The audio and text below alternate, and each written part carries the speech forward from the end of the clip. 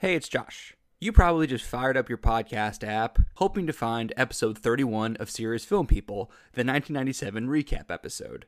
But unfortunately, you won't find that. While we recorded that episode back in June, it seems sometime in the intervening months, I misplaced my personal audio file, and despite my best efforts as of this recording, have been unable to recover said recording, and so now that is a lost episode. Maybe someday I will recover my file and I will edit it together with Ken and TJ's and you will hear that lost episode, but for now, it remains lost. With my sincerest apologies. Which is unfortunate because it was actually one of our better recap episodes, I think, and also one of our longest recap episodes. We talked about a lot of movies from 1997 and had some pretty good discussions on the Best Picture nominees in the aggregate. We'll probably try to capture parts of that discussion, like our top 10s from 1997 or our rankings of the Best Picture nominees, and we'll probably put that somewhere like on TikTok or something like that. But in the meantime, please enjoy the series on 1944 and the hosting stylings of Ken Dussold. On to the show.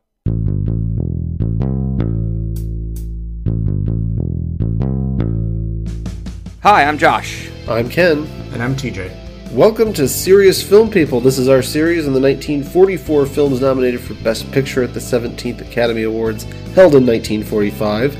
And we are definitely starting this series off on a high note with a film that is both one of the defining examples of film noir and our first, but certainly not last title from legendary director Billy Wilder. Josh, what movie are we talking about this week? Dubby Dems. Double Indemnity, yes, sir. My wife calls it Dubby Dems. That's her name for it. Yes, my beautiful wife. And we will be taking after her, I hope, throughout this episode, because it's a perfect little nickname. As usual, before we jump into talking about Fred McMurray and Barbara Stanwyck and Edward G. Robinson, we gotta answer the question we always ask first: had we seen it before? Josh, have you seen Double Indemnity before this? Before we even talk about that, first of all, the answer is yes. But before we even talk about that, I want to set the scene because it's our first episode in the series. 1944. What's going on? How we doing, world? Anybody up to anything? Oh, you want to? Heard any good jokes lately? you want to get into the World War II of it all? No. Well, I mean, we can talk about World War II. Actually, it was just in London. I saw the Churchill War Rooms. Second time at the Churchill War Rooms. Highly recommend if you're ever in London, especially for a World War II person. But World Series. Who won the World Series in 1944, TJ? I believe that would be the St. Louis Cardinals. And they beat. Yes, they did. And they beat the Yankees, right? Yeah, it's the Yankees. No, in 44 was that not? Oh, you're right. No, in 42 they beat the Yankees. Yeah. In 44 they beat the St. Louis Browns. That's right. It's an all St. Louis World Series. And then in 46 they beat the Red Sox. They won 3 in 5 years. Yeah, but 44 which won't be happening again for a very long time. Probably not. 44, yeah, the year of the streetcar series, which is apropos, really, because 44 is also the year of Meet Me in St. Louis. We won't be talking about that film or reviewing it for the podcast, as TJ is clearly happy about. Might come up in the 44 recap episode. We'll probably discuss it, yeah, in the recap. But that comes out this year. So St. Louis is having a good year, despite the rest of the world being in the middle of a rather infamous conflict that alters literally all of mankind. And in some ways, is still going on from some perspectives. Yes. Yeah. That movie, Meet Me in St. Louis, is tied for the worst song aboard a rail-bound train that I've ever seen. It's that damn trolley song from that, tied with the hot chocolate song from the Polar Express, which is deeply, deeply disturbing. Do you count among this category Imagine Dragons and the trailer for Murder on the Orient Express from Kenneth Branagh? I do not. It's not in the diegesis of the movie. No. That's true. It's not. Yeah, now, if Kenneth Branagh broke out a cappella to that, we might have another contender. In character, no less. That would have been with French accent and all. He's Belgian.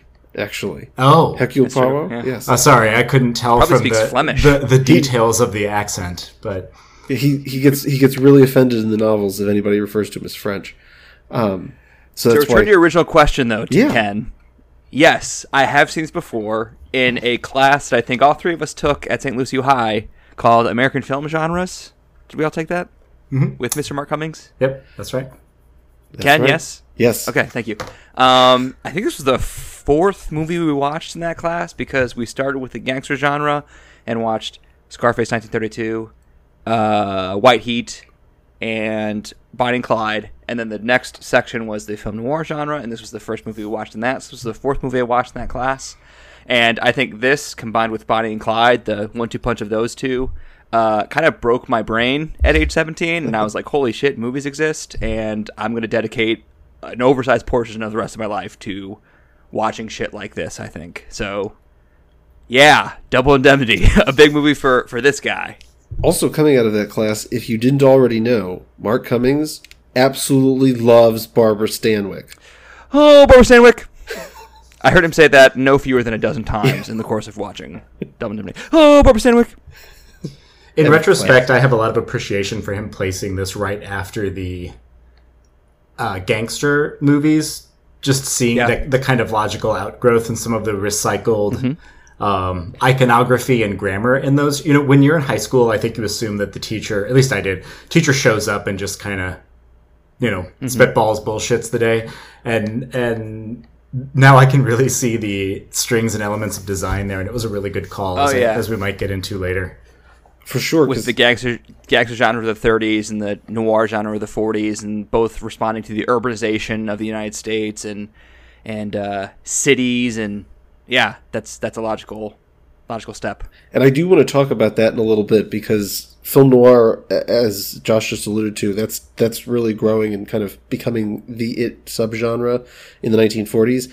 It's being informed by those gangster movies of the 30s for sure, as well as international films, particularly German Expressionism, what with all the foreign directors coming over here fleeing Europe during the war. But we'll get into that in a little bit. TJ, obviously, as Josh alluded to, we've all seen the movie before. What's your background with this movie other than that class? Yeah, I saw it then, and then I think I've seen it like 4 or 5 times at this point.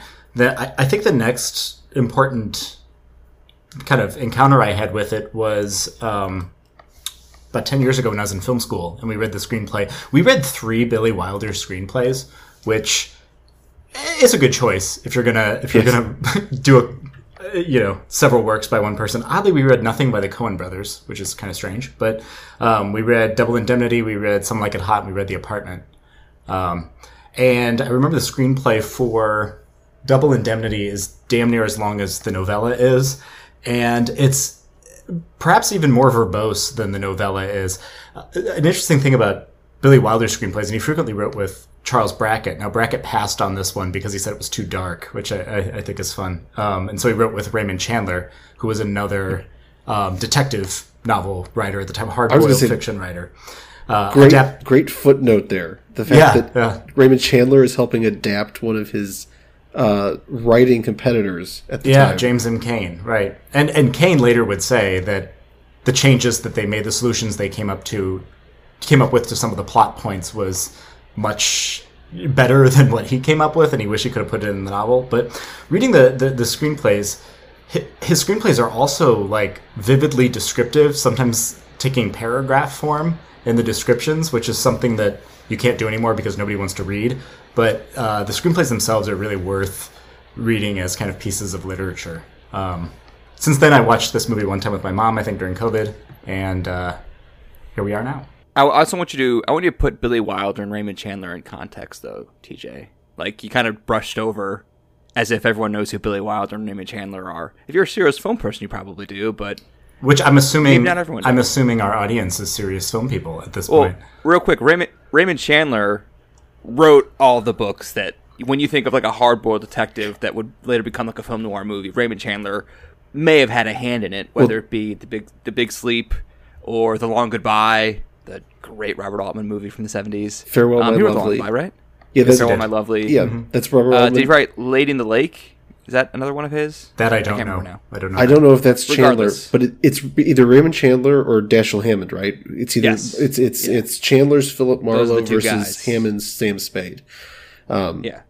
Which we'll talk about a little later, because this being our first film noir, we'll get into other film noir, a bit of a film noir discussion later. Hopefully, talk about more films a little bit.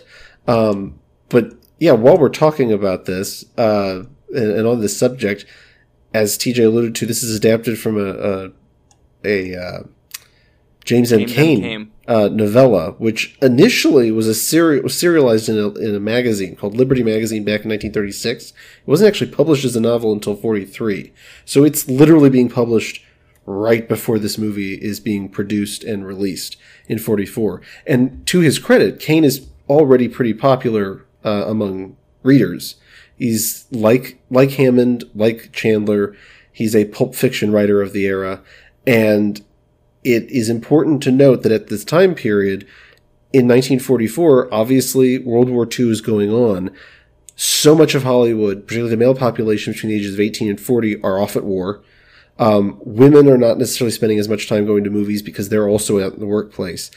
And there's a need for the studios to just kind of put together fast, cheap productions. So they're bringing in writers who write these kind of what they think are cheap stories, cheap fiction stories, which is how you end up with the Chandlers, the Hammonds, and the Cains actually adapting screenplays. It's also how you get Billy Wilder or Fritz Lang or Arno Preminger or Michael Curtiz, who's famous for Casablanca. They've all shown up between the mid-30s and now. Nobody knows who directed Casablanca. That's another stupid thing Taika Waititi said recently. Sorry. It directed itself, clearly. I didn't hear that. But all of those guys coming from Europe, they fled the European War. They fled Adolf Hitler, many of them from Austria or Germany. Particularly, we're talking about Billy Wilder. He's Austrian-born, and he first got to start in Berlin. He ends up in America because there's opportunity, there's promise, there's democracy. And so those guys start getting opportunities in Hollywood. Fritz Lang was already quite famous before he came over here. Otto Preminger had made a name for himself too over there. The point being, though, they're all here suddenly, and they're bringing with them German expressionism. They're bringing with them this kind of these darker themes, darker tone, this darker look and image, which all together combines to create this new subgenre within crime thrillers or crime dramas that is film noir. And so that's how we're ultimately ending up with Double Indemnity in 1944. And thank God. One of the pluses, one of the small little positives that people manage to find or develop, the idea that it even in troubled times somebody can find something good. Film noir is, I guess, one of the small gifts that American and European filmmakers are able to squeeze out of all of this darkness. What I'm hearing you say, Ken, is World War II was worth it. No. Because we eventually got out of the past. No, don't quote me on that. That's don't quote me on that. Just a couple other things about James M. Cain. He, as opposed to, or kind of in contrast to Hammett and Chandler, I hit on this a little bit already, but he is a very, very sparse, direct, tip of the iceberg sort of writer. He came out of investigative journalism. And so there's not a lot of flourishing, embellishment, accoutrement to his writing. He also writes The Postman Always Rings Twice and Mildred Pierce. Mildred Pierce is a bit bigger of a actually larger, thicker of a novel out of the three of those. And his wife's name was Florence Macbeth, that's just a great name. And then lastly, real quick about Chandler. Chandler working with Wilder. Chandler worked with Wilder because Wilder typically, like I said, worked with Charles Brackett, and Brackett didn't want a piece of it. Well, Chandler apparently hated working with Billy Wilder and went to the studio and said, like, here's a list of demands or I'm out. And then they met the demands. So he had to finish the script. You mentioned Postman Always Rings Twice and Mildred Pierce. Both of them, my understanding, they were both published as novels before Double Indemnity.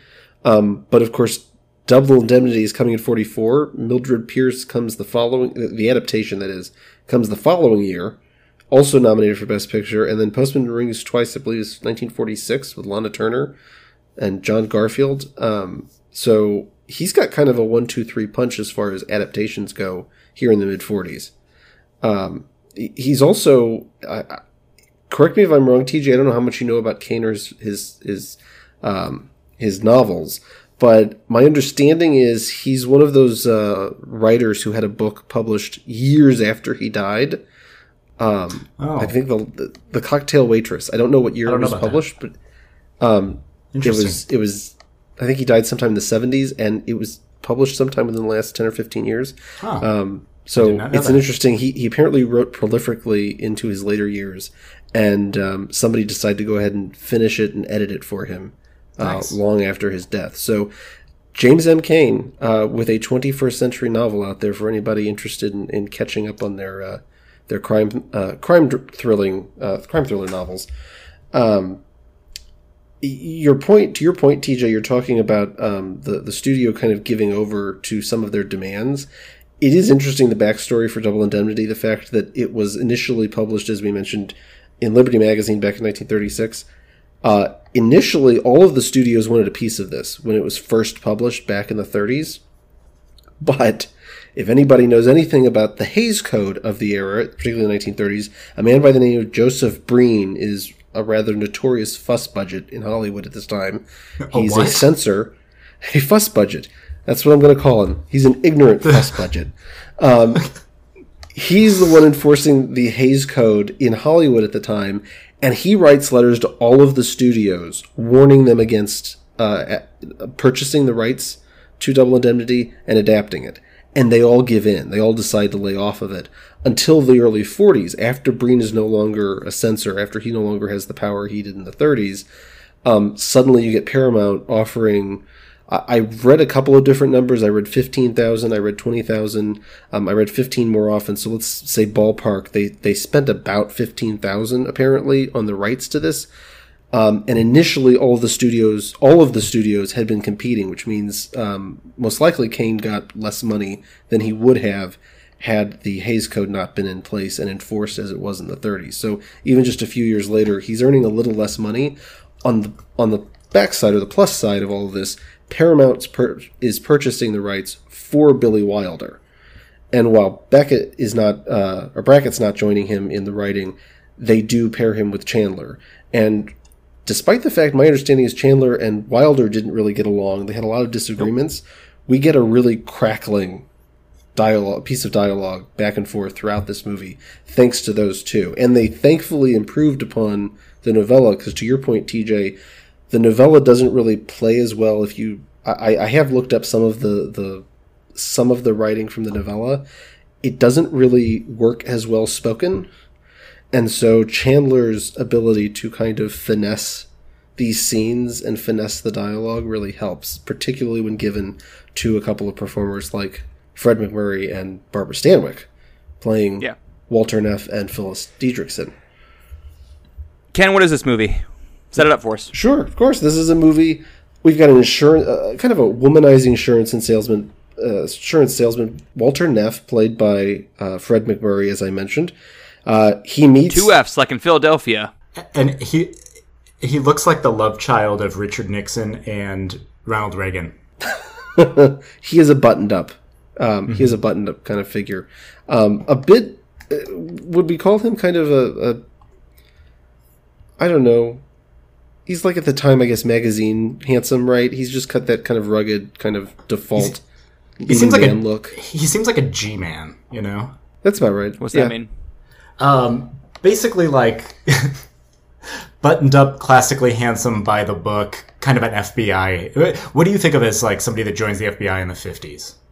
I know he's not in the FBI, he's in insurance, but like... Cross-dressers? not head the FBI, but join the FBI.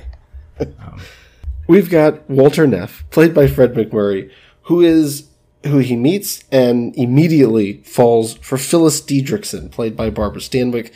She is a kind of smoldering blonde presence who, there's something about her from the immediate first moment, which we'll talk about in a little bit.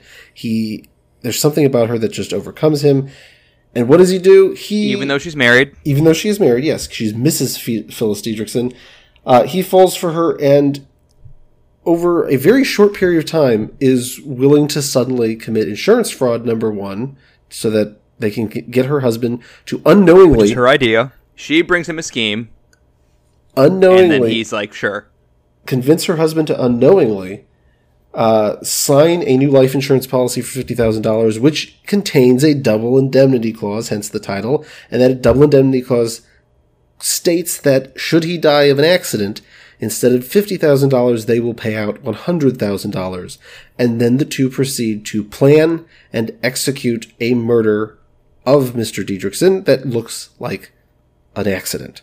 And collect on the insurance and also get the husband out of the way so that Phyllis and Walter can get together. Of course, this is a film noir, so things are not going to play out as they intended. And that is where the fun latter half of the film plays out, particularly with the kind of intrusion or complication posed by Walter's good friend, Barton Keyes, played by Edward G. Robinson. The fraud investigator. That's right. At the insurance firm. TJ, do you remember how I described my favorite kind of movie whenever we talked about this kind of thing? Guy gets in over his head. Guy gets in over his head movies. The kind of thing the Coen brothers constantly make. What with Fargo and Big Lebowski and No Country for Old Men. Schemers. They come up with these plans that there's no way they could go wrong, except it's so easy how they're going to go wrong. And then the rest of the movie is just it going really wrong, and escalations, and tensions, and catharsis. And that's why this movie fucking rips. Because it's exactly the kind of movie that puts a big dumb smile on my face. I love this. And I love these kinds of movies. This is the blueprint. What Josh doesn't know is Katie's upstairs making notes right now.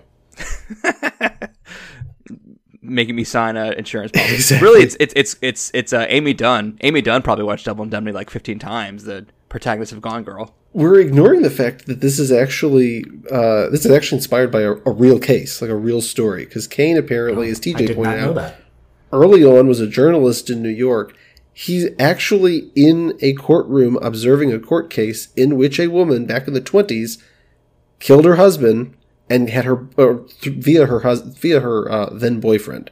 So she had a boyfriend on the side. She convinced the boyfriend, let's plan to knock off the husband. The boyfriend did so at her urging, at her direction, and she ends up getting the chair. And this story sticks with him so strongly that he ends up writing the novella a decade after the fact. And that's where we end up with Double Indemnity. So this is not all that far-fetched in the sense that even in 1944, it's been in the news, at least in New York, back in the 20s, again, almost 2 decades prior. But it's definitely something that has happened. You said she gets the chair, like hit with it, like in WWE, or she's electrocuted. Oh, gotcha. Yeah. It's actually a creepy thing. I looked into it, and it's one of the earliest. You can actually find a photograph of her being electrocuted. Oh my god! It's one of the earliest examples. Someone snuck a camera into the room when journalists were allowed in to observe, and there is a photograph, and it is creepy. It's a very dark, I imagine, dark bit of. That reminds me. I rewatched the middle hour of The Green Mile last week. Whew. When what's his name gets the chair with the dry sponge. Mm-hmm. Michael Clark Duncan. Well, Michael Clark Duncan doesn't get the dry sponge. Oh no, you're talking. Sorry, Michael Jeter. Yeah. Yeah, Michael, the late great Michael Jeter. Yeah, you mentioned Barbara Stanwyck's intro. You want to talk more about that? Yeah. First of all, there are several great intros. In fact, all three have really unique and I think extraordinary intros. Three being Walter Neff and Barbara Stanwyck, and Edward G. Robinson. Yeah. All three of them, I think, are stellar introductions. I mean, the film kicks off with a speeding car running through the darkened nighttime streets of downtown Los Angeles. We get Neff showing up to his office. He has to be let in by the night manager. He's been shot. We don't know that immediately, but once he gets up to his office and takes his coat off, you can see the spot. He's been hit on his left shoulder there. You see the gunshot wound. And I just love the fact that the first time we really get to hear from him, he's starting to speak into that dictaphone and reveal that he's a murderer. It's a fantastic introduction to your lead character. Yeah. He says, I fell for the I committed murder for money and for the woman. I didn't get the money and I didn't get the woman. So he tells you everything about the story you're about to see. Exactly. And then he starts unfurling the yarn. And it's excellent. Love that shit. In doing that, what I think is really compelling about this movie that a lot of films noir will do after this is it sets up the movie. The framing device is essentially a confession. Yep. So it's confessional. It's letting you know that our protagonist is not somebody that is amoral, but somebody that has done something immoral.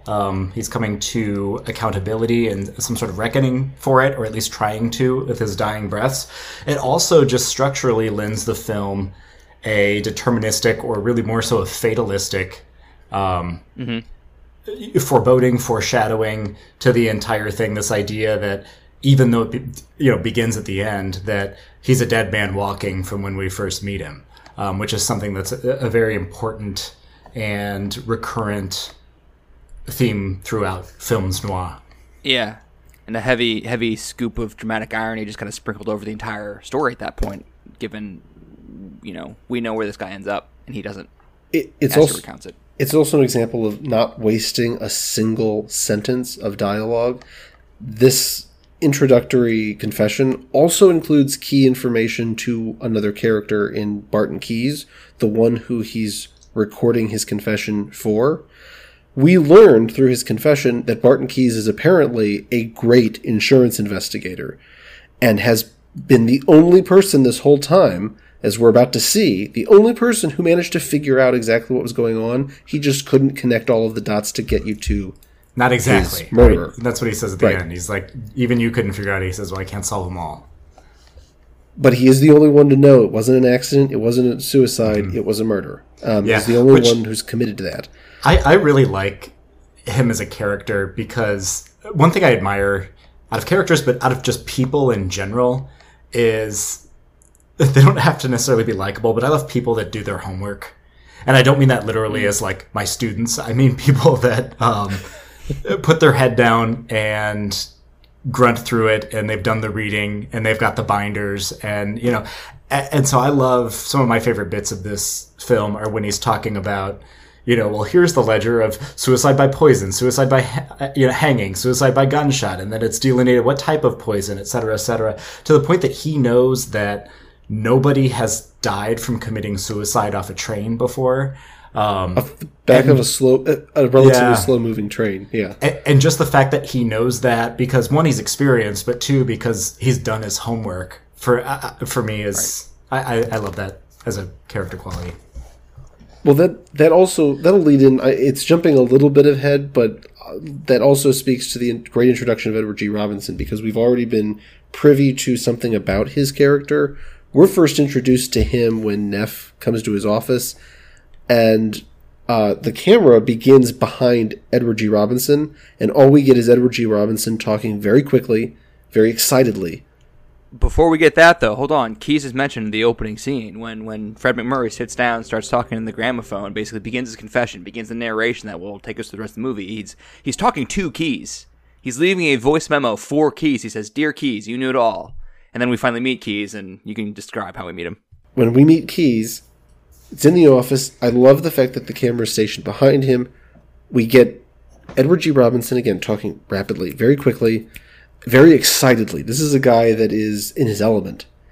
And when the camera finally cuts to a shot from in front of him, you get Edward G. Robinson in all his glory. And in 1944, Edward G. Robinson is a very, very famous actor. He's a very famous figure. Incidentally, he is most famous for playing gangsters. And it's interesting how, as TJ, to your point earlier, the gangster genre feeding into film noir, here you have a literal face of that genre appearing in this film, but he's going to be subverting your expectations about Edward G. Robinson, because he is, in fact, he's the stand-in for the gumshoe. There isn't a detective really in the film, but Keyes is standing in that role as the insurance investigator. And so he is, by default, our kind of good guy. And he's got a certain air of gravitas, a certain air of respect. And from the immediate, just because from what we know in Walter's dictation in the beginning of the film, to his sheer presence in that scene speaks volumes for how brilliant his character is supposed to be. And he delivers, I think, on it entirely. TJ, you got a point?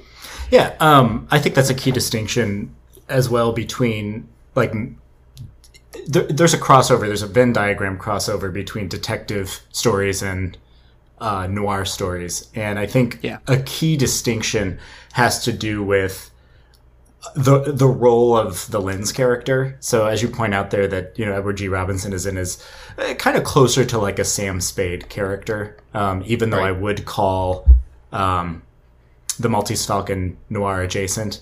That with noirs, you're typically going to get characters that are, as I mentioned earlier, seedy or more amoral, ones that are kind of fallen angels or damned people wandering the earth. And I think that's a key thing, is that if this were a more traditional detective story, it would have been from the perspective of Keyes, most likely.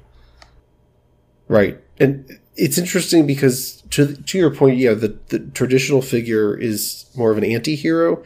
That doesn't really fit Walter, nor certainly doesn't fit Phyllis.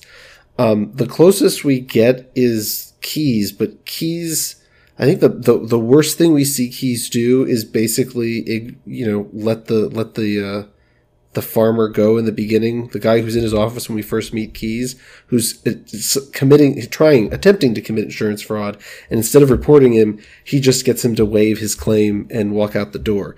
And that's about the worst thing we see him do, is turn a blind eye to someone attempting to do wrongdoing. But he is so unabashed in his doggedness for discovering and revealing the truth in all of these claims and trying to basically limit how much money is going out. It's an interesting dichotomy when you think about it between Walter and Keyes.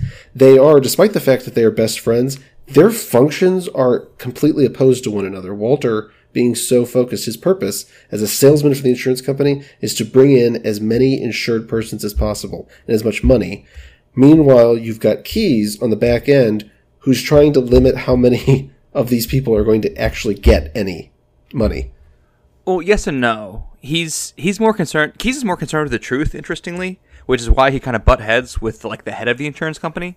Because when the Diedrichson claim comes in after Diedrichson is killed on the train, and suddenly the firm is on the hook for $100,000, the head of the company is like, no fucking way we're paying $100,000. But Keyes is like, it's airtight. He didn't kill himself. The boss insisted it's suicide, so I don't have to pay. But Keyes is like, no, it's not a suicide.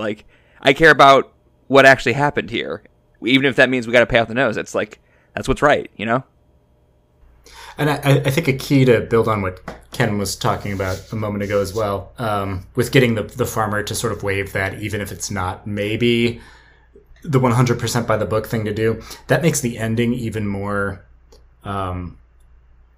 poetic, for lack of a better term, where Walter tries to get him to, hey, why don't you pretend you found these tapes in the morning? And he's like, I can't do it. I can't let you go. But interestingly, that would have bound Keyes into kind of a double indemnity of his own at the end.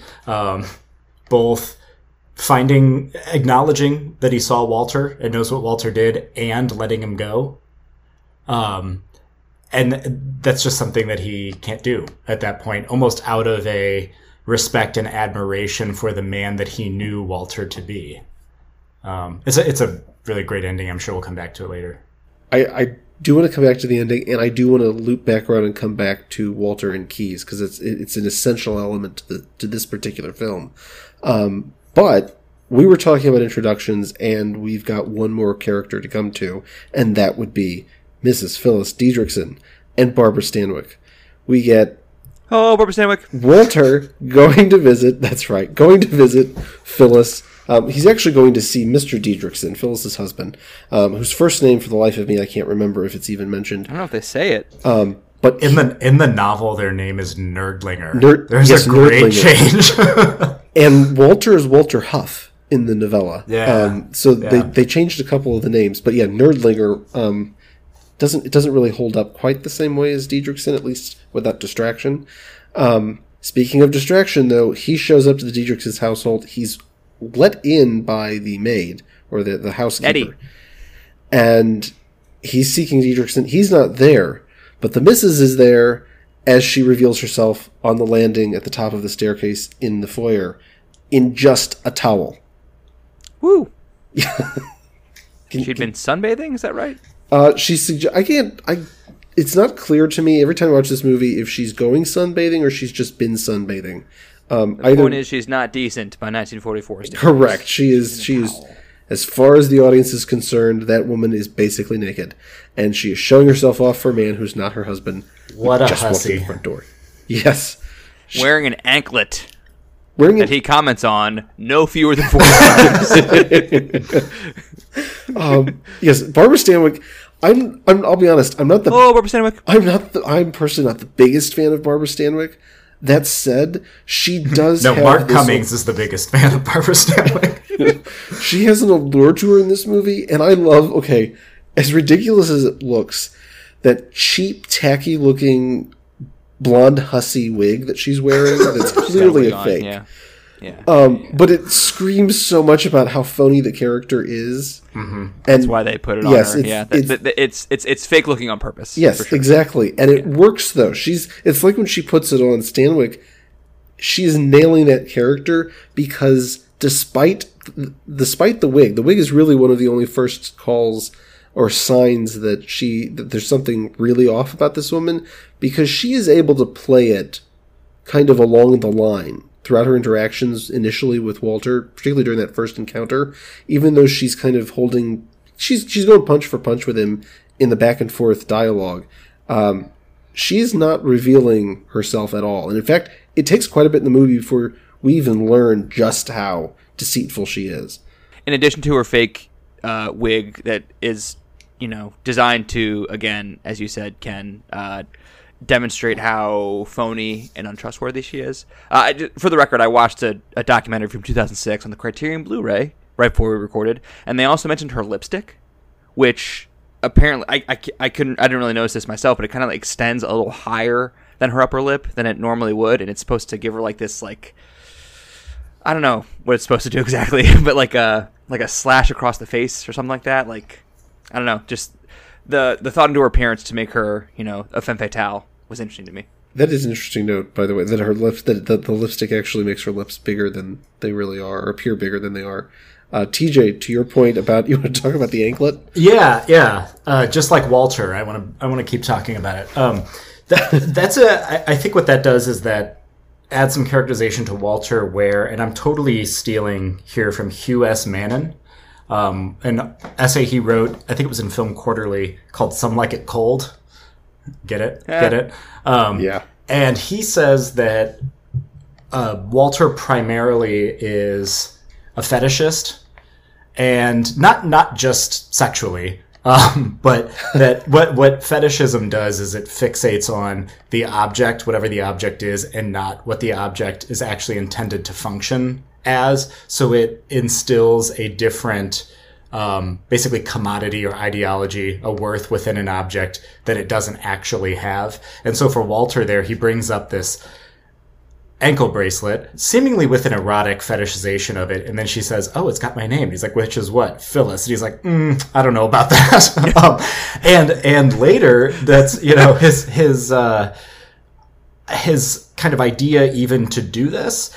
He's not motivated at the beginning of the film really by, I think I'm going to get with Phyllis. He's not motivated really by the money. And even when he adds on, "Oh, it's got to be double indemnity, they'll pay extra for this," it wasn't enough for him to just get away with killing someone and trying to run off with Phyllis. He had to do it in the most extreme way possible.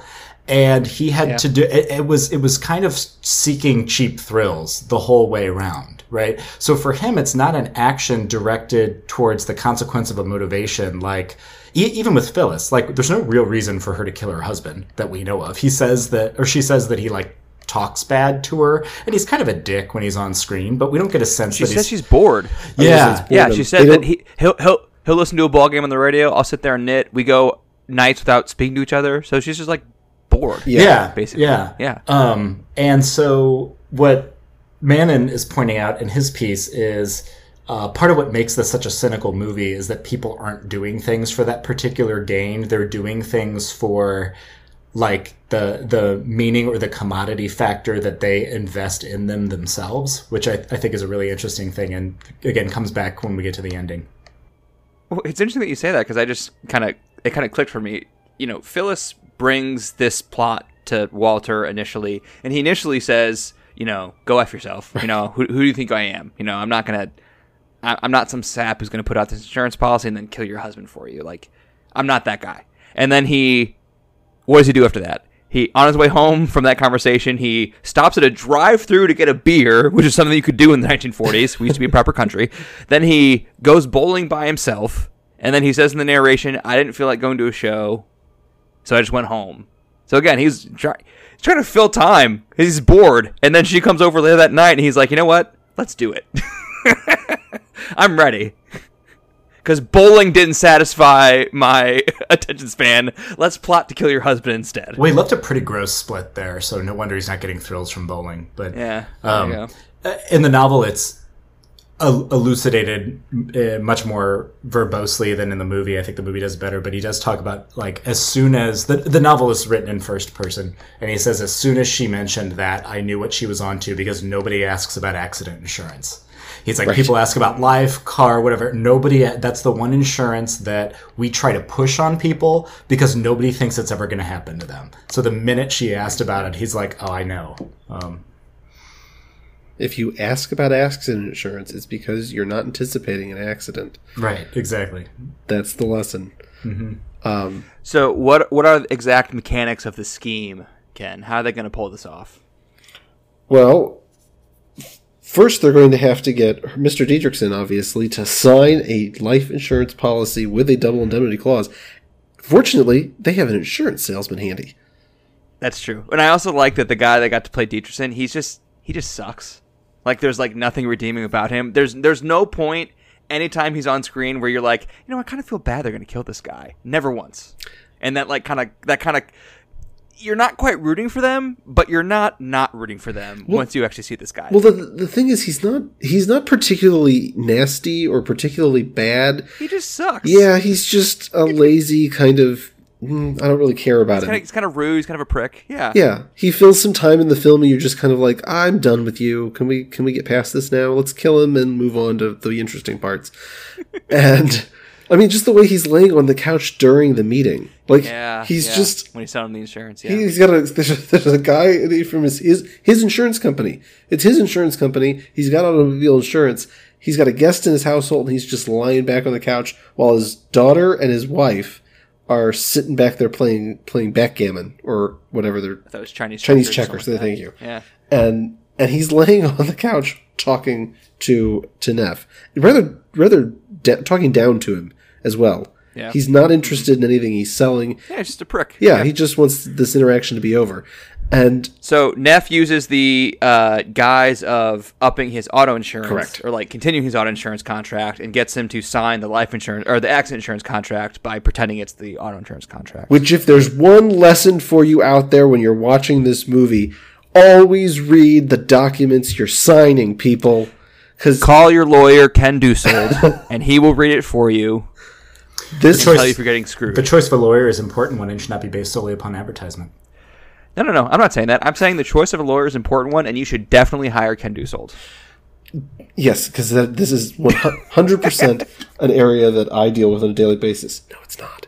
Okay. That said, they get him to slyly sign not just one but two copies because they need him to sign. Duplicate, yes. triplicate, blah, blah, blah, blah, blah, yeah. blah. So he signs, and right there, he's basically signed his own death warrant, right? Because at that point, he is covered by the insurance, and it's really shockingly impressive how well thought out this murder is. Can I just say that? Like, Walter has everything kind of planned out down to the letter, and they basically pull it off.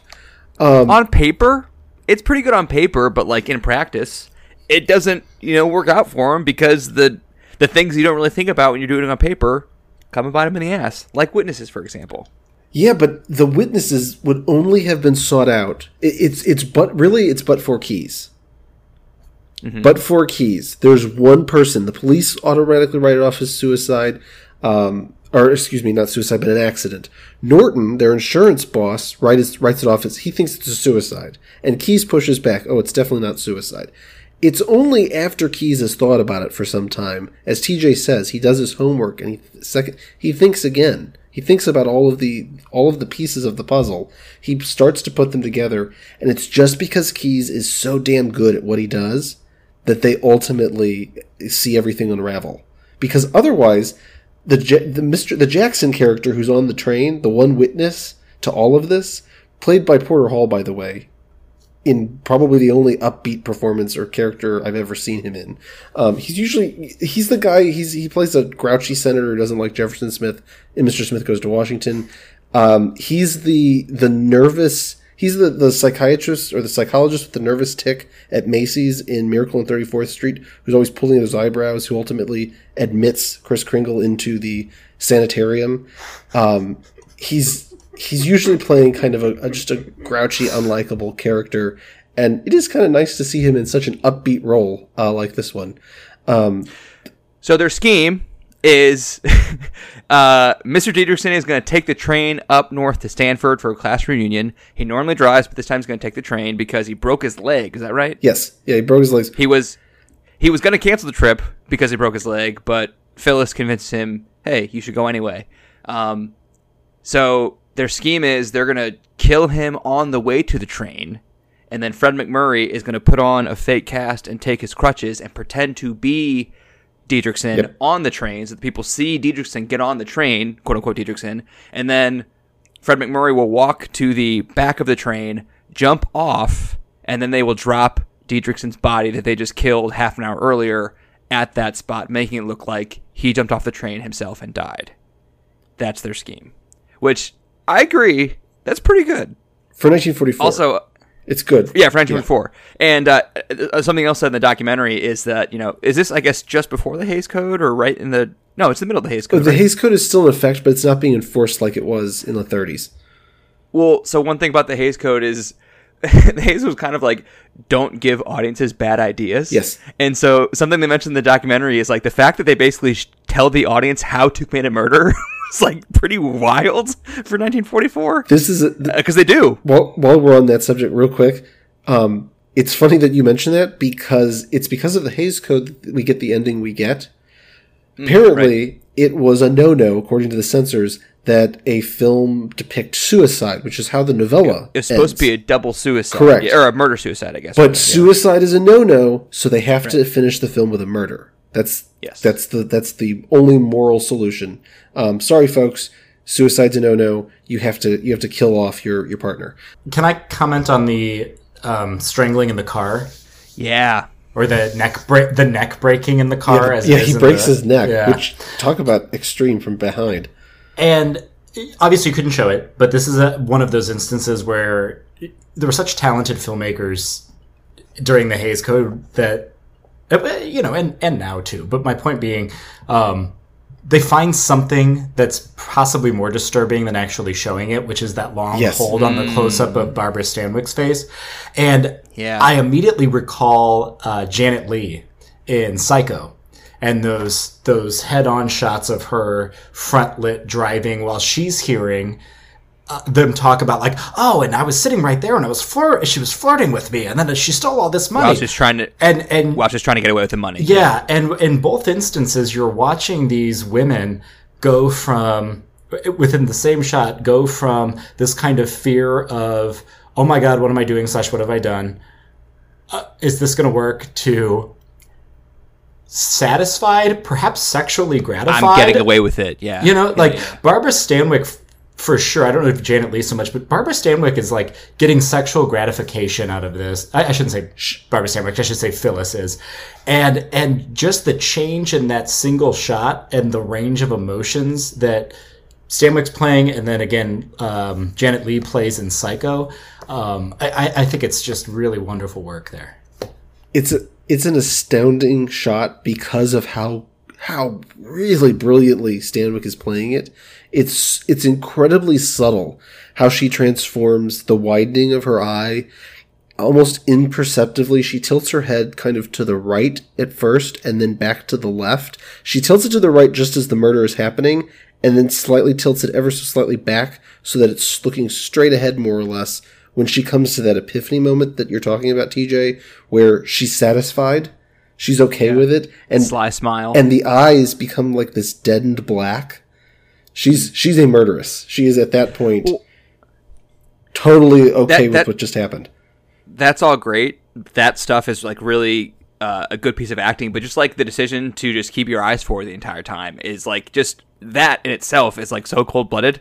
And like the fact that she's having all those other reactions that you just mentioned makes it 10 times more cold-blooded. But just like keeping her eyes forward while her husband's getting murdered next to her is psycho. It's awesome. And it's perfect for the setting of a car, because if you've ever had a conversation with someone while you're driving, you can't look, or you shouldn't look them in the eye. I have an uncle who turns around and I'm like, dude, what are you doing? But you just, you kind of just stare. And even if you're not paying like super attentive attention, which you should be, you're just kind of like vaguely kind of staring out, but still registering what's going on. So it's a very unique setting to be able to enact that, I think. There are two contrasts to that shot that I particularly love, and they both follow shortly thereafter. And that's the amount of confidence and wonder almost in her eyes and the look on her face in that shot.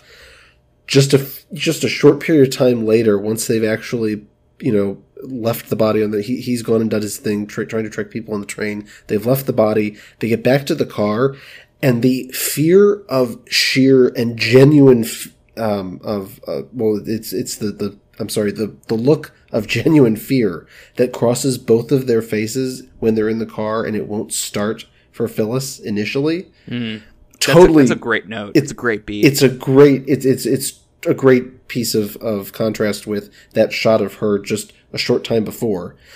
Additionally, a few minutes after that, once she's dropped Neff off, once she's dropped Walter back off to his apartment, he's checked in with Charlie downstairs in the garage. By the way, side note, Charlie is played by Hattie McDaniel's older brother, Hattie McDaniel of Gone with the Wind fame. He checks in with Charlie. Charlie sees him, and then he decides to go for an evening walk.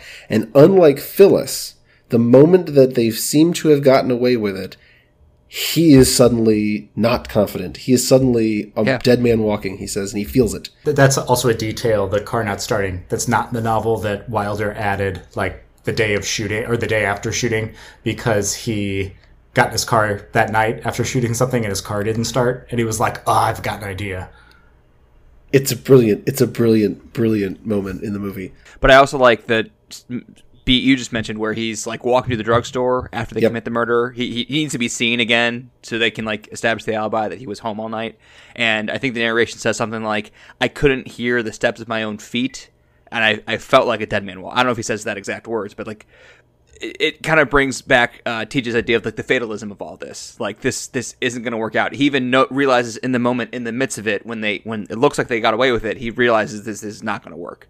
And we know that because we saw the beginning scene of the movie, and he's telling us this after the fact that this doesn't work out. But the fact that he like kind of senses that in the middle of it is interesting.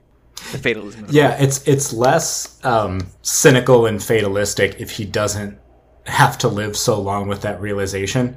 If he just kind of moseys along and then gets shot by Phyllis, and then we have 5 minutes of the movie left and he confesses to Keyes, it's a little bit more tragic.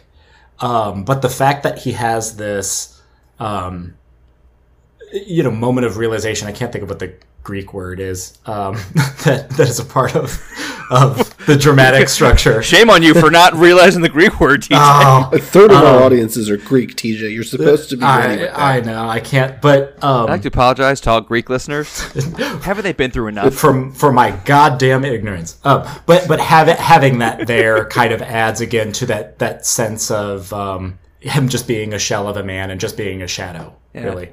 Well, what does Keyes always say? What does Keyes say is like the key, forgetting the pun, to his success in sniffing out insurance fraud. He refers to the little man inside him, which is like basically his intuition. He refers to his intuition as the little man inside him that speaks to him when something doesn't seem right in an insurance claim. And it's almost like, and he refers to the little man numerous times throughout the movie, and that's the little man that realizes there's something off about the Dietrichson case too. But it's almost like, in this one scene, this one moment, Fred McMurray has little man in him too, and it's the little man saying, "Hey, you're fucked. This isn't going to work out."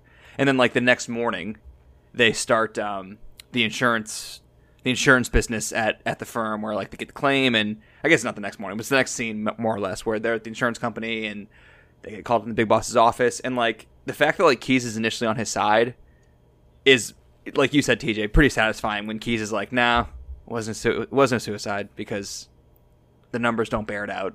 You know, you don't study actuarial tables. You just care about how much we pay here. That scene is also fantastic, absolutely fantastic one for Edward G. Robinson, because Keyes gets to completely undress the insurance boss, who, by the way, the character's name is Edward Norton. I just want to hang on that for just a second. The insurance boss, Edward Norton. How is Edward G. Robinson not nominated for Best Supporting Actor in this movie? Good question, because like he's the best part of every scene he's in. By a country mile. Particularly that one. That's the scene. He's got this obsessive superiority and he's able to deliver what TJ was talking about earlier. He just spits off all of this information that he's just got ready, locked and loaded in his brain about death and murder and suicide. All of these facts that, when you come to think about it, somebody who is not married and clearly spends all of his time committed to his job, yeah, of course, it makes sense that he is this good at it because he knows all of this. He's experienced so much of it, and he's prepared for it. With a lesser actor, it might come off as gimmicky or over the top at times, but Robinson, he plays this controlled kind of fixation or neuroticism that it's totally believable. There's a realism to it that I love in every scene. To your point, Josh, he does steal every scene he's actually in. He owns every room he's in. He comes in, He's the top dog. Anagnorisis. That's the word I was looking for. But with Wait, what? Explain yourself. Anagnorisis. That's the... What does that mean? That is it means recognition in Greek. When the lead character in a tragedy goes from ignorance to knowledge, and it's knowledge of his or her tragic flaw that is barreling them inevitably towards their fate. I am curious to all of our Greek listeners, if you could comment on the podcast for us, let us know whether or not that's a word you regularly use in 2023. I'd be curious to know. With Robinson, and I'm going to the end as well, because he's part of what makes it work so well, is that he's still doing his job, but getting less of a kind of heightened satisfaction out of it because it involves him kind of nailing the guy that was his friend. And he says, you didn't realize he was so close to you right across the desk. And I love the line where he goes, closer than that. I love you too. That's Walter's response. That is maybe my favorite interaction in the whole movie, even when you got Phyllis, even over Phyllis and Walter going back and forth in their first meeting with the suppose. I love the last back and forth between Walter and Keyes. Mm-hmm. They've got some of the best exchanges in the movie. There's an earlier point when Keyes is trying to get him to take a job as his number 2 in the investigative half of the side of the office. And when Walter turns him down, which, let's be honest, an insurance salesman's going to earn more money because he's earning commissions than the salaried investigator will. So Walter's going to turn him down, also because we know Walter's actually involved in a insurance fraud. But Keyes' immediate response is, because he's trying to butter him up, telling him, well, you're smarter than all the other people in the office. And he realizes, guess I was wrong. You're not smarter. You're just taller. Great line. Great. As he's walking out of the room, too, the door's open. He's about to walk out. What a great exit. It's a mic drop. Exit. Yeah, it's a mic drop moment. But you wanted to come back to the ending and the Walter Keyes relationship. Do you want to do this now? Or let's go there, because I think to the extent that there's any romance in this film, as we learn just before the ending, between this exchange between Walter and Keyes at the very end, we've by that point learned that Phyllis didn't actually love Walter. At least she reveals that she didn't love him. There's no real romance there. To TJ's point, he was fixated on her. There was an obsession there, but it wasn't love. There is a love, though, between Walter and Keyes. They repeatedly tell each other, actually, that they love each other throughout the film. And it finishes. Well, Walter says it to Keyes several times, and kind of semi-sarcastically. But I don't think we hear Keyes say it to Walter until the very end.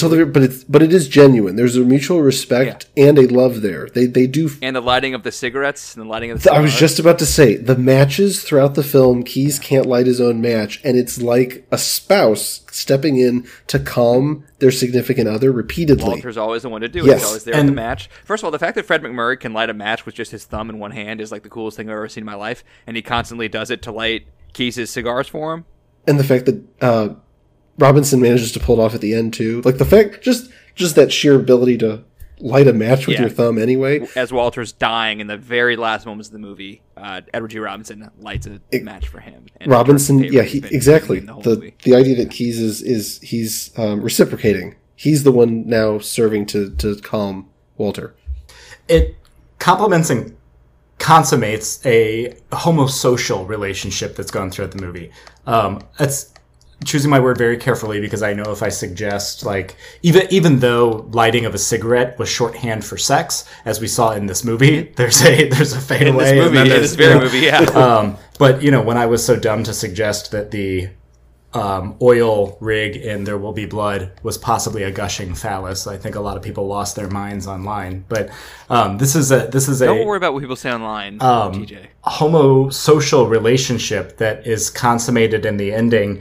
That, again, going back to Hugh Mannon says, is the result of all possibilities of relationships that are heterosexual romances are closed off to basically both men. Keyes is basically an asexual character. Neff gets done by the Spider Woman, and it's more obvious in the novel, but he really does try to strike something up with the daughter. Even though she's 19 and he's 33, with Lola. Yeah. And what this is problematic? Doing in, 1944 is this is the guy you were in the foxhole with. When your wife's at home, literally, perhaps in a different country, can't really do those sort of, close and intimate caretaking encounters with you. So you were sort of in the foxhole with these guys, and those things, the previous relationships had broken down and these were formed. And that's something that we're seeing kind of enacted on screen at the end of it, that it becomes a sort of bros before hoes ending, to use the parlance of our times. Do you think that Fred McMurray, Walter, is like... I kind of get the sense that part of why he's doing this, he wants to, get with Barbara Stanwyck, as we all would, I think. But part of why he's doing this is to see if he can, to some extent. Or am I reading in too much there? Well, he sells insurance. And so, the idea of selling someone a package without him knowing that he's buying it, I think is probably a little exciting to an insurance salesman. And then the thrill of pulling off a perfect murder and collecting and then running away with the wife, also exciting. But I think that the fact that Keyes figures it out, I think Walter has a respect for that. The fact that Keyes bests him. He thinks he can get away with this. He thinks he's smarter than everyone, the best laid plans, and then Keyes, he's not smarter than everyone. He's not smarter than Keyes. What do you think about that? I think at the ending you definitely see a mutual admiration between the two of them. Even though Keyes is disappointed in the route Walter took, he's still... There's a different version of this where he immediately calls the cops, where he immediately renounces him, where he doesn't go to him in the elevator. And even that saying, you're not going anywhere, you're not even going to make it to the elevator, is coming out of this, look, if I owe you anything, it's some sort of reconnection with reality right before you're about to die. I don't know. That's something that I see there. Ken, do you have something? No, I think there's a mutual admiration. It's just to your point. By the time we get to the end, Keyes's love and admiration is for Walter as he was, and even in that moment, it's overlapping. He's extending that love to the guy who's bleeding out on the office floor, the elevator bay floor. There is still that fondness and appreciation for him. I mean, this is a guy, we talked earlier about the fact that he offers the job to Walter. When Walter turns it down, he kind of, Mike drops it by insulting him a little. In that scene, though, he's buttering Walter up, and you can tell that it's because Keyes really does want Walter to come work for him. He likes this guy. He respects this guy. It's clear he has a problem with the rest of the company. He's constantly complaining about everybody else in the company and how the firm handles all of these claims and handles all of these insurance policies. But he constantly is talking to Walter. He's constantly going to Walter. He goes to Walter's house or his apartment when it comes to just to vent, kind of. Well, and in his realization over the Dietrichson case, Walter's the guy he goes to reveal his insight into what he thinks is going on. I also really, really like how Keyes realizes something's not right with the case. Like the little detail he latches onto that everyone else, including Fred McMurray, missed is really, really smart. What was that detail, TJ? He took out accident insurance, then he broke his leg. Why didn't he file a claim? Yeah. Man, that's so good. Yeah. That's so good. Yeah. So good. Small note, and this is it's filmmaking license that I think was something worth taking. Apartment doors don't open into the hallways. That's actually against code. But the door opens into the hallway so that Phyllis can hide behind the door. And I love that she just kind of pulls it a bit to let him know, hey, I'm down here. Don't close the damn door. It's a great scene. It's a great moment, which, by the way, I've often, when watching this movie, thought, would I be able to pick up on that, or would that spook me out when I but because I don't know, it's just the door suddenly pulling, if my mind would work fast enough. The fact, though, in that scene, when they're in the apartment, he does begin to speak a little more loudly, and that he starts to excite Keyes, which causes Keyes, of course, to talk more rapidly and talk a little louder, so that when Phyllis shows up, before she goes to ring the doorbell... Well, the setup of that scene is Phyllis calls Walter from a payphone, and Walter says, "Come on up. Yes. I'm here alone." And then as soon as he says, "Come on up," Keyes at the door. Yep. So that's a ticking time bomb, because Barbara Stanwyck is on her way up and Keyes is here. So if they encounter each other, the whole game is up. So the fact that they start talking loud so that she can hear them and doesn't blow it all is that's good. It's also a fantastic shot. Once she's alerted Walter that she's there, the camera then cuts to a position right behind the door. And so we get all three of them in the shot, with Phyllis obviously hanging on to the doorknob, it seems, and leaning back against the wall. You've got Walter, center frame, right at the edge of the doorway as he's still talking to Keyes.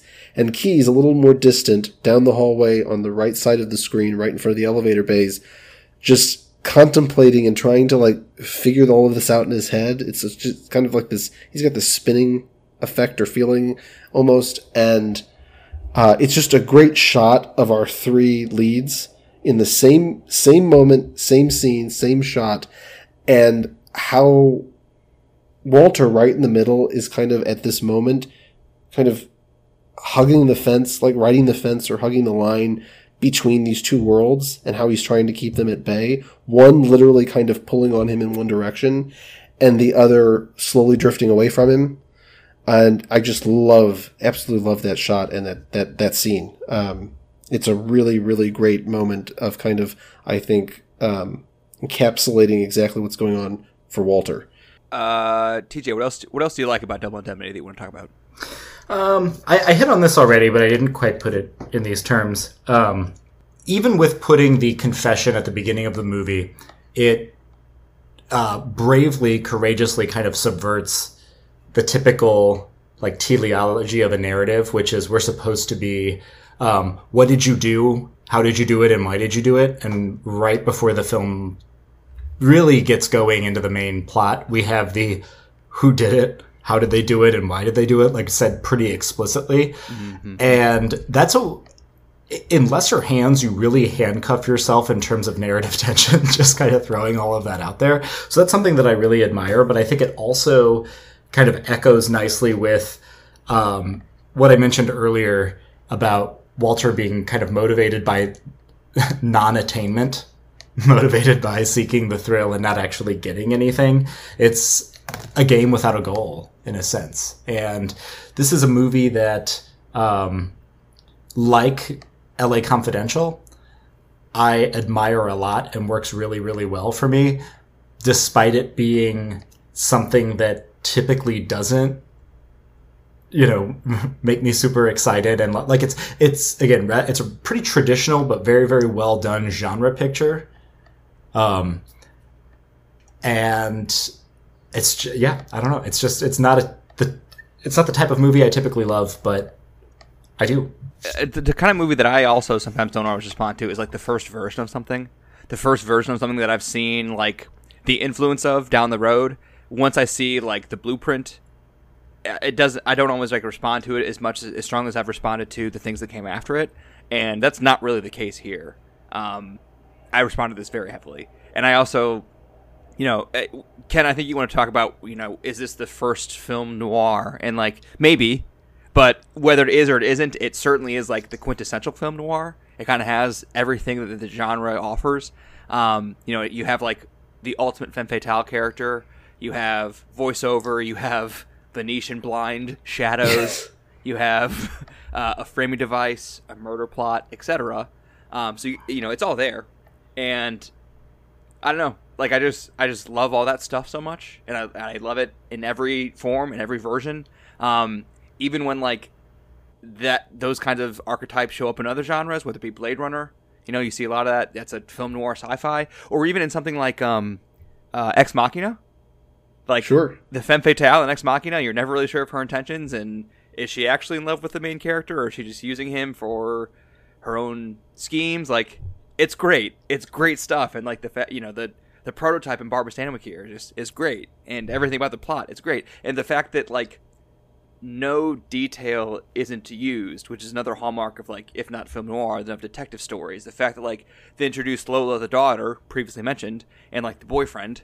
And like it seems Nino Zacchetti, but yeah, Nino Zacchetti turns out to be. Is Nino Barbara Stanwyck's actual lover, or was she using him as well? Do we think according to the novel, she's using him as well? And gets okay. In the novel gets money from him. They go in. Lola and Nino go in and borrow money from Walter, so that Nino can finish his chemistry PhD. and then anyway. Well, regardless in this, Fred McMurray learns that Nino Zacchetti, the Barbara Stanwyck's stepdaughter's boyfriend, is also involved with Barbara Stanwyck. So he's like, "Oh, I'm being played."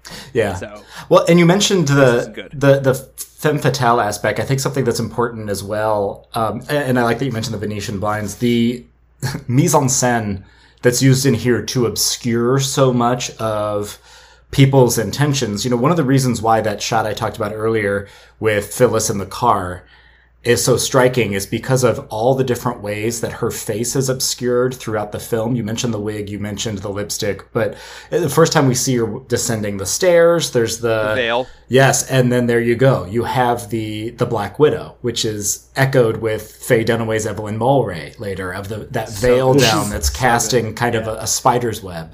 A Tom Collins, please, with lime, not lemon.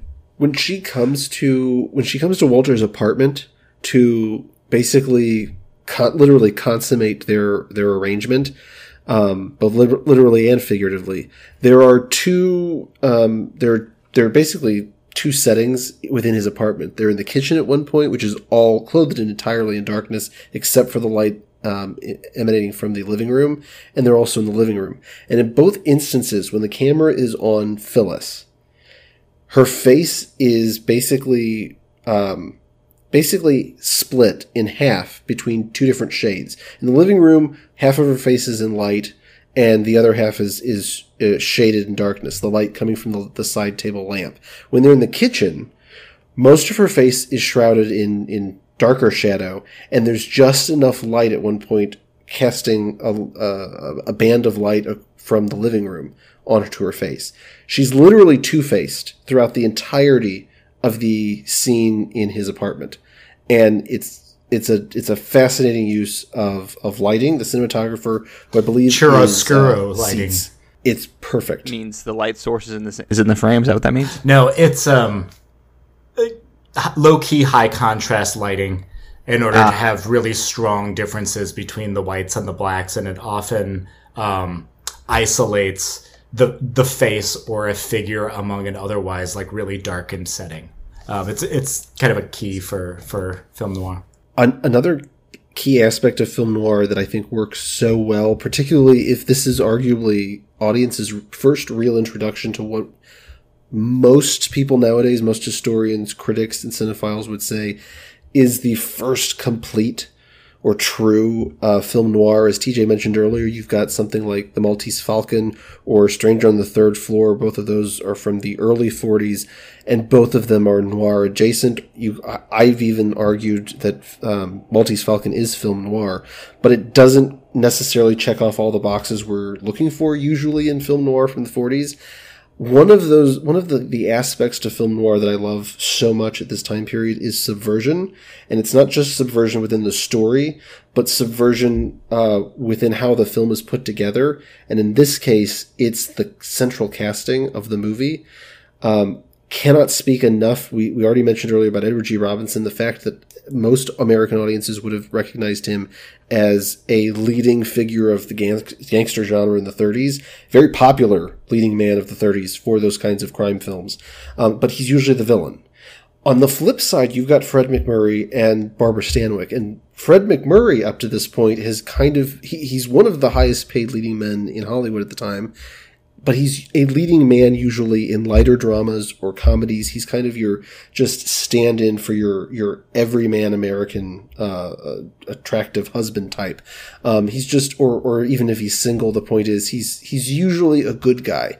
And he had to be convinced to kind of take on this role to play something against type. And it's something that we see actually from Billy Wilder repeatedly. He does it with Barbara Stanwyck as well. Up to this point, Barbara Stanwyck is mostly known for playing leading ladies in screwball comedies or light dramas or lighter dramas like Meet John Doe, for example, with Gary Cooper. And suddenly she is playing this new villainess role. She's playing the ultimate femme fatale. And Billy Wilder does this throughout his career hereafter because we see it when he's got William Holden in Stalag 17, who's playing a prisoner of war who's not very likable, if we're being completely honest, but yet he's our protagonist.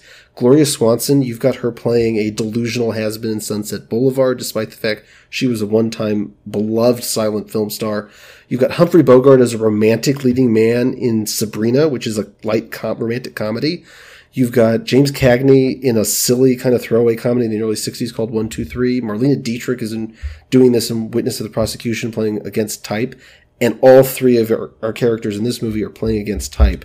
And this is the first time we see it really to this degree in film at the time, to this extent, and particularly from Billy Wilder, who obviously is going to repeatedly do it in the future. And I just love the subversion to the audience. For the audience, the moment you start from the beginning of the film, the audience is being introduced to familiar faces doing unusual things that they're not normally attaching to these actors. Further to that point, Erich von Stroheim, also in Sunset Boulevard, was another one of those. With Stanwyck, apparently she agreed to do it and then told Billy Wilder she was scared. And according to legend, he said, "Are you an actress or a mouse?" I don't know. One last kind of shout out thing from me. Miklos Rozsa, who does the score. Yes. Hungarian composer, worked for about 45 years, 17 Oscar nominations, 3 wins. So we're going to hear a lot from him throughout. This is one of 3 scores he did in 1944. I think it's a fantastic score, right from the very beginning. I have a You've question. got him in the background. Dun, dun, dun. Yes, Josh. We can talk about this more in the Oscar section, but how many nominees were there for Best Score in 1944? It's like 15 or something. So there was 2 categories. There was Best Scoring of a Dramatic or Comedy Picture and Best Scoring of a Musical Picture, and this was nominated in the Dramatic or Comedy Picture category, where there was 20 nominees. And then in the Best Scoring of a Musical Picture, there was 1, 2, 3. In the Best Scoring of a Musical Picture category, there's 14 nominees, which means 34 movies are nominated for Best Score at the Oscars in 1944. Why were they doing that, and when did they stop doing that? That was surprising to me. At the time period, there's no question the reason why they've got 2 separate categories is because MGM is producing musicals like, most of us produce like phlegm or just, it's a terrible analogy. Sorry, that makes sense because MGM was making musicals, and who invented the Oscars, TJ? I'm gonna guess MGM. the studios. Louis B. Mayer Yeah. invented the Oscars, coincidentally as a union-busting tactic, as we are now, I mean, hopefully not by the time this airs, but we are currently, as we record this, in week 9 of the writer's strike, possibly going to be an actor's strike soon. When the studio's employees start to organize in the 30s, Louis B. Mayer's like, you know what? Maybe if they compete with each other for these little statues, they won't compete with us, the studios. So let's create a little award ceremony to get them to not unionize. Then they unionize anyway. Fun fact. Sorry. Well, while we're talking about the music, it's a pretty perfect score for the movie. I mean, when we talk about movies scores that complement their films, the use of like string instruments throughout the score of this, and string instruments are more, they're often used in kind of romantic fare. The coupling of that building towards horns throughout the score is just building both, or coupling both the romance and the tension, overlapping one another. It's a brilliant, brilliant score that the moment I hear it, it's not one that always comes to mind, I'll be honest, just thinking about films and scores. But whenever I hear it, it just kind of puts me right into the mood of film noir. It's just kind of that perfect representation of everything you want in a musical composition for a movie like this. Ken, you like this, right? I love this movie. Okay. Before we move on, because I do want to talk a little bit about, we're going to talk about the Academy Awards, and well, I got stuff before that. So I do want to shout out. We've been talking about Lola. Jean Heather is the actress who plays Lola Diedrichson in this movie. She and Porter Hall, who I mentioned plays Mr. Jackson, he's the witness. Both of them will be reappearing shortly. In actually just about 2 weeks for those listening in, because they're both in Going My Way. So they will be reappearing. Jean Heather plays a runaway teenager in love in that movie, and Bing Crosby kind of has to play the go-between for her and her family. And I'd like to take this moment to introduce a new segment, if we can. I think we need to call this. We're going to call this new segment Best Picture, because in this film, the secretary of Neff and Key's insurance boss, Edward Norton, is played by an actress by the name of Bess Flowers. Now, Bess was known as the queen of the Hollywood extras. She appeared in more than 350 films, which is just an astounding number. Many of them uncredited. Yes, many of them uncredited. Hence the extra. She is literally just getting paid to be in these movies. She does have a line in this film. She introduces Phyllis Diedrichson to Norton Keyes, and unknowingly, thinks she's introducing her to Walter, unknowing that Walter already knows her. But Bess Flowers will theoretically pop up more than any other actor in our podcast discussions, as she holds the distinction of appearing in more Best Picture nominated films than any other person, with 23 titles in this category. Yeah. Wow. 23 over, she was working for about 4 decades. So, there'll be some variety. She'll pop up mostly in the 40s and 50s, but she will pop up again. And so we will come back in the future to our new segment, Best Picture. So welcome to our first iteration of the Best Picture segment. And if I may use that to segue into a different recurring segment, Josh's Populous Corner. May I? Yes, please. Let us know what's going on out there in the social world. Well, not even the populist corner, I guess, but I just want to say that this is beloved not just by us, but by pretty much everyone, it seems like. Normies seem to like this movie. Serious film people seem to like this movie. We've referred to the American Film Institute list, the top 100 movies that they produced in 1997, and then again in 2007. We've all said that we're fans to varying degrees of that list. It was number 38 on the original 1997 list, so number 38th best American movie ever made, according to the American Film Institute. And the 2007 version, it climbed to number 29, so it was the 29th best movie ever made as of 2007, American movie ever made, according to the American Film Institute. It was selected for preservation into the National Film Registry in the Library of Congress in 1992. Which is early. Which means it's very early, because they started doing that in 1989. Yeah. So that means in 1992, they had 100 movies selected for preservation. So it was selected among the first 100 American movies to be selected for preservation for being, quote, culturally, historically, or aesthetically significant, which is a criteria I really like. That's a great criteria. It is, because it's not seeking to be too objective. It's just kind of politely recognizing a film for its worth. It also, you're talking about the AFI. I do want to throw out there, we've talked quite a bit about Phyllis Dietrichson. I seem to recall her being in the top 10 for villains. The AFI had a 100 Years, 100 Villains, and Phyllis Dietrichson landed in the top 10 for AFI's list of all-time greatest film villains. I think, you know what, in retrospect, I'm gonna go ahead and agree with that. She is particularly dangerous, particularly when Walter first finds out through Lola that she may or may not, let's be honest, she is responsible for Lola's mother's death. We didn't talk about that. TJ just mentioned in the chat, for some reason, even though he has a microphone working in front of his face, he could have just said this out loud. He just said in the chat that this was not included in the 2022 Sight and Sound poll.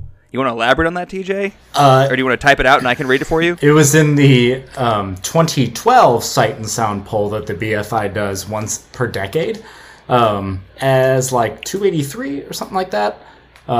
It goes to 250, but then they kind of do who else got votes on there. Didn't pop up really at all in the 2022 one. However, there's a list I really like that's 1,000 films called, it's the They Shoot Pictures, Don't They website of the 1,000 greatest films. And it pops up as mentioned in our Out of Africa episode. Yes. Number 168 on there. 168. Good list. Also, I think Billy Wilder considered it probably his best movie. I think in some sense, depending on what day you asked him, he thought this was his best movie.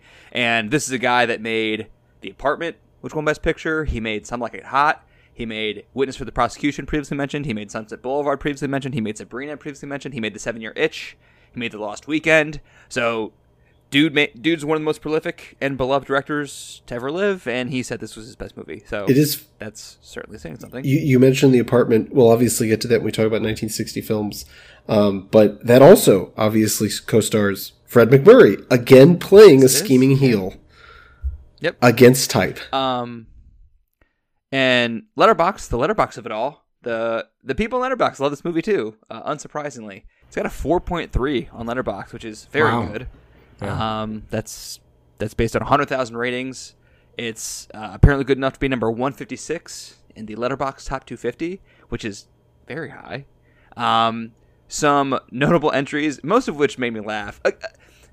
Again, depending on the kind of movie, you're going to get varying kinds of Letterboxd responses. If a movie is like, you know, as good as this, but like not quite as well known, you might get a lot of top responses that are like actual reviews or like pointing things out that the movie's doing, like, you know, actually, you know, some level of analysis. But when a movie is as popular as this one, you kind of get jokier top responses because the normies are going to check out the Letterboxd reviews and hitting thumbs up on the ones that make them laugh.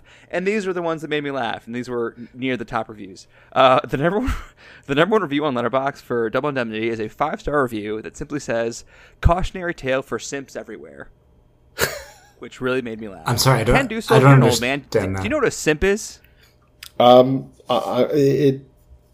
going to explain it, but it has to do with a submissive, usually male, role. Yes.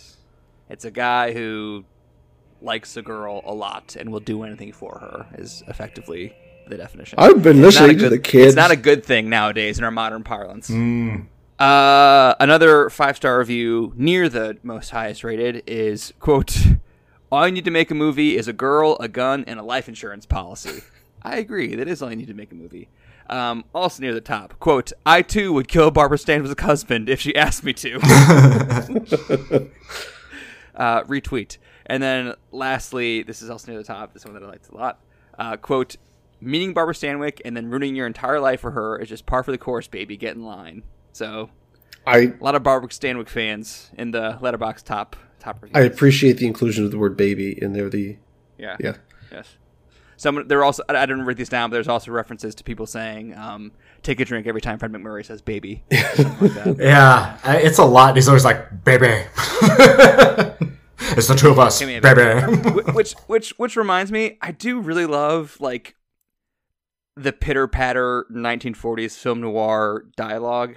I mean, we kind of mentioned it already, but like when he does start calling her baby, I kind of laugh. But like that's only because it's it's been so heavily like mimicked and parodied and mocked that like it makes me laugh now. But like, there's also some like really, really good dialogue. Like, Ken, you mentioned like when Fred McMurray and Barbara Stanwyck first meet, the 90-mile-an-hour thing. Yes. You know what I'm talking about? Yeah, they're it's I call them the supposes scene, but Walter's like Can I just read it in its entirety? Yeah, go ahead. Yeah, go ahead. But you must do it dramatically. Well, okay, I want this to be like actors theater here. Am I doing both parts? I was gonna say I can fill in one of them. I've got the dialogue. Oh, Ken's got it too. Right. Okay, here we go. Okay, you got to Ken, pick do you want to parts. be Fred McMurray or Barbara Stanwyck? You go whichever you prefer. You be Fred McMurray. Okay. I'll be Barbara Stanwyck. Okay. Yeah, I was, but I'm sort of getting over the idea, if you know what I mean. There's a speed limit in this state, Mr. Neff. 45 miles an hour. How fast was I going, officer? I'd say around 90. Suppose you get down off your motorcycle and give me a ticket. Suppose I let you off with a warning this time. Suppose it doesn't take. Suppose I have to whack you over the knuckles. Suppose I bust out crying and put my head on your shoulder. Suppose you try putting it on my husband's shoulder. That tears it. Oh, well done. Well done. I have a few I feel notes. like me and Ken are about to make out. Yeah. And then we're going to kill TJ and collect on the policy. Excuse me, I am clearly Barton Keyes in this scenario. So that's a good scene. I like that scene. Before we move into talking about the Academy Awards, I do want to throw out there, there's not much box office information on this in 1944, so I'm not going to spend too much time. I'm not really going to touch on it. The budget is under $1 million, Yep. and a not insignificant chunk is going to Fred McMurray and Barbara Stanwyck, because at the time, Barbara Stanwyck was not only the highest paid actress in Hollywood, she was the highest paid woman in the United States in 1944. And Fred McMurray was the highest paid actor in Hollywood in 1944, and one of the top 5 highest paid men in America. So these two are making off with a load of treasures, even if they're not taking the insurance money in the movie. They're getting paid an awful lot to be in this, which is all the more interesting that they almost turned it down, both of them. Alas, money and an interesting role will always sway an actor, I suppose. And I think this made about $5 million at the box office. Like you said, the budget was somewhere around $950,000, but it made $5 million. I've seen competing numbers. I don't know how the $5 million pans out, because apparently initially it didn't do that great, but I'm just not sure where I believe it probably did make $5 million. I'm just not sure over what period of time, because I've also seen the top 10 for the box office that year, and this doesn't appear on that list, which is weird considering I think Going My Way might be the top grossing film, and it made like $6.5 million. So, well, $5 million translates in 2023 dollars about $86 million, which is like definitely solid. But it's not like an enormous hit, you know. So no, I mean, I would expect that to make the top 10. No, it is interesting. So Paramount Pictures produces this. It also produces Going My Way, and Paramount is definitely putting a lot more marketing, a lot more focus on getting people to go to the theaters to see Going My Way. It's the one that's trying to promote more so, and that plays into the Academy Awards, and it's ticking Billy Wilder off. In fairness, he has every right to be ticked off, because Paramount is playing favorites here. To the point that in the film, I'm not sure if you guys caught this, but there's a scene in the film when, after having met with Phyllis and Mr. Diedrichson in their home, Walter is leaving. He gets back to his car, and Lola, of all people, is waiting inside of his car, because she wants a ride from him, heading into town or whatever. And she's got this line where she says, "I thought you could let me ride with you if you're going my way." If that's not the most disgusting ploy to throw in the film, because Going My Way has just been released like a month and a half before this, and Paramount's basically just, hey, reminder, folks, you can still see Going My Way in theaters starring Bing Crosby. That's called cross-promotion. Yeah. There, Ken. And, it's like there's a post-credit scene with Nick Fury in it. Yeah, rumor is, so we get to the Academy Awards. Let's talk about it. This film has 7 Academy Award nominations, and despite how great it is, we have all agreed, it is the only one of these 5 nominated Best Picture films not to walk home with an Oscar. It goes home winless. 0 for 7. Yeah, and it is the only one of these 5 that doesn't end up going home with something. And Billy Wilder, apparently got ticked during the ceremony, and I've read too. this on multiple. I had to look this up on multiple sites, but it is confirmed when they announced Leo McCarey, the director of Going My Way, for Best Director at the Academy Awards, and he was walking down the aisle. Wilder stuck his foot into the aisle and tripped McCarey on his way to the stage. Incredible. Incredible. Well, from what I heard, again, this is in the documentary on the Criterion Blu-ray. Like we said, Billy Wilder thought this was his best movie, and like this is a very early movie for him. So like, it's his third feature film. Yeah. But the point is, he was pretty confident going into the Academy Awards because they did not have the pre-awards media cycle that we currently have. Right. So like the winners were a little less well known. Like it was more of a surprise. So he thought he was going to win.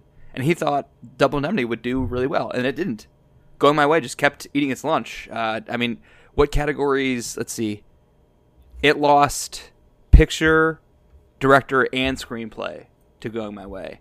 So it was Going My Way was eating Double Indemnity's lunch all night, and like you said, by the end of the night, by the time they got to Best Director, Billy Wilder was sick of it and decided to enact revenge in his own little way. Wait, the seven categories it's nominated in. Obviously, it's nominated picture. We just said it's nominated director. You mentioned it loses screenplay. It's nominated adapted screenplay. Stanwyck is the only one of the actors nominated. She's nominated for Best Actress. And I can't believe Edward G. Robinson's not. Yeah, Edward G. Robinson being absent is surprising. Particularly given, we'll talk about this for Going My Way. Barry Fitzgerald fills in, I believe, 2 spots this year. He's nominated in 2 different categories for the same role, and yet they couldn't make room for Edward G. Robinson here. You've got a nomination for score, so Russia's score, and you've got a nomination... Yeah, but who wasn't nominated for score that year? There was 35 movies up for best score. Yeah, you're right. And it's nominated for sound. And it does... And cinematography. That's right. Cinematography for John Seitz, excuse me. Black and white. This is back when there were 2 categories because, hey, folks, we've introduced color. It loses all of them, which boggles the mind. Especially screenplay. I mean, picture, that one boggles the mind too, but like, how did they not get screenplay right? This is such a marvelously written... And cinematography. This movie looks so brilliant, even decades later. We're 80 years past the point, and it still looks so brilliant. You guys are acting like they often give the award to the best screenplay. Yeah, this is... I feel like they get screenplay right more often than they get picture right, particularly in the last like 10 or 15 years. Because I feel like screenplay is usually the award they give the movie that they would give picture if they had the balls, but then don't have the balls to give pictures, so they give screenplay instead. It is of note, TJ, to your point, what Josh said earlier about, what was the purpose of the Oscars when it was first created. It was an idea of Louis B. Mayer, and the studios all kind of jumped on it as a way to promote. Union-busting tactic. The reality is, as I mentioned, Paramount has produced both Double Indemnity and Going My Way. It's actively campaigning for Going My Way to the point that it's urging its own employees to vote, those who are actually Academy members, to vote for Going My Way. So there is definitely internal politics when it comes to the Oscars. And at this time, more so than arguably there is today, because back then, the studios have much more of a stranglehold on the Academy. And the Academy at the time is definitely a marketing tool to get people to show up to the theaters, because in many cases, the movies are still playing in theaters and available for audiences when the Oscars are being held. So, yeah, it's definitely a different period of time. It's just, in retrospect, looking back and thinking how brilliant this film is, how well it holds up. And, yeah, it's got the nominations, but it goes home empty-handed. It's just, it's jarring. I haven't seen Going My Way yet, so I can't really comment on it beating this for Best Picture, but I cannot imagine, based on the I'd never heard of Going My Way until we just picked this year, and I've heard of and seen multiple times Double Indemnity. So, but I kind of noticed that, like, I guess to TJ's point, the movies from the 40s that have stood the test of time, I feel like most of them did not win Best Picture, with the exception of Casablanca. Movies I think of from the 40s that did not win Best Picture: Citizen Kane, The Maltese Falcon, It's a Wonderful Life, Double Indemnity, Notorious, Treasures of the Sierra Madre, and The Red Shoes. None of those won Best Picture. And the only like classic I can think of from the 40s that like still people talk about today is Casablanca. That's the one that won. actually won Best Picture. I think that's true for most decades. I mean, yeah, but As this, I don't know. as we will hopefully tackle in coming episodes and series. Just like listing all the movies that I know of from a decade that was 80 years ago. The fact that only one of them won Best Picture, I think, is a lower batting average than most decades. Maybe I'm being overly generous to the other decades, though. We'll see. Hard to say. We'll there's a couple. We'll see how we feel when we get to the best years of their lives. We are dangerously close to having this episode run longer than the runtime of the movie. So, are there any more final thoughts on Double Indemnity? Nope. I am good. TJ shaking his head as if people can see him. I think we've tackled words did come out of my mouth there, so that's true. That's true. He did. Yes. No, we've tackled all of the subjects and items I was hoping to get to today. So, I think that pretty much sums it up for us. Well, let me just repeat what I kind of already said. I love movies like this with get-rich-quick schemes and the best laid schemes of mice and men, and people who think they're smarter than everyone else and quickly and disastrously learn that they're not. And, because these movies are always simple and clean and have escalating conflict and stakes, and they are tense and dramatic and cathartic. And Double Indemnity is all of those things and then some. So this movie fucking slaps, if I may. Check it out. 100% agreed. It is a perfect example of its genre. Straight down the line. That'll do it for this first episode of our 1944 series. We'll be back next week with Gaslight, the film that gave us The Term, starring Ingrid Bergman. And I don't think so, Ken. I don't think that's where The Term came from. Is. I think you're wrong. It is, in fact. I think you're actually kind of crazy. Yeah. No, I think you're just confused. This is so frustrating. You're making me. I don't know what to believe anymore. Also, gaslight does not mean lying. Can I just go on the record and say that? I guess we can talk about that next week, but that bugs me. We will have time when people misuse the term. We will have time to talk about it with our Cockney hosts, or I'm sorry, not our Cockney hosts, our English hosts, and their Cockney maid, played by Angela Lansbury. Oh, wow. That's for next week. Join us then when we continue our 1944 series. In the meantime, if you haven't already, check out Double Indemnity. Adios. Goodbye.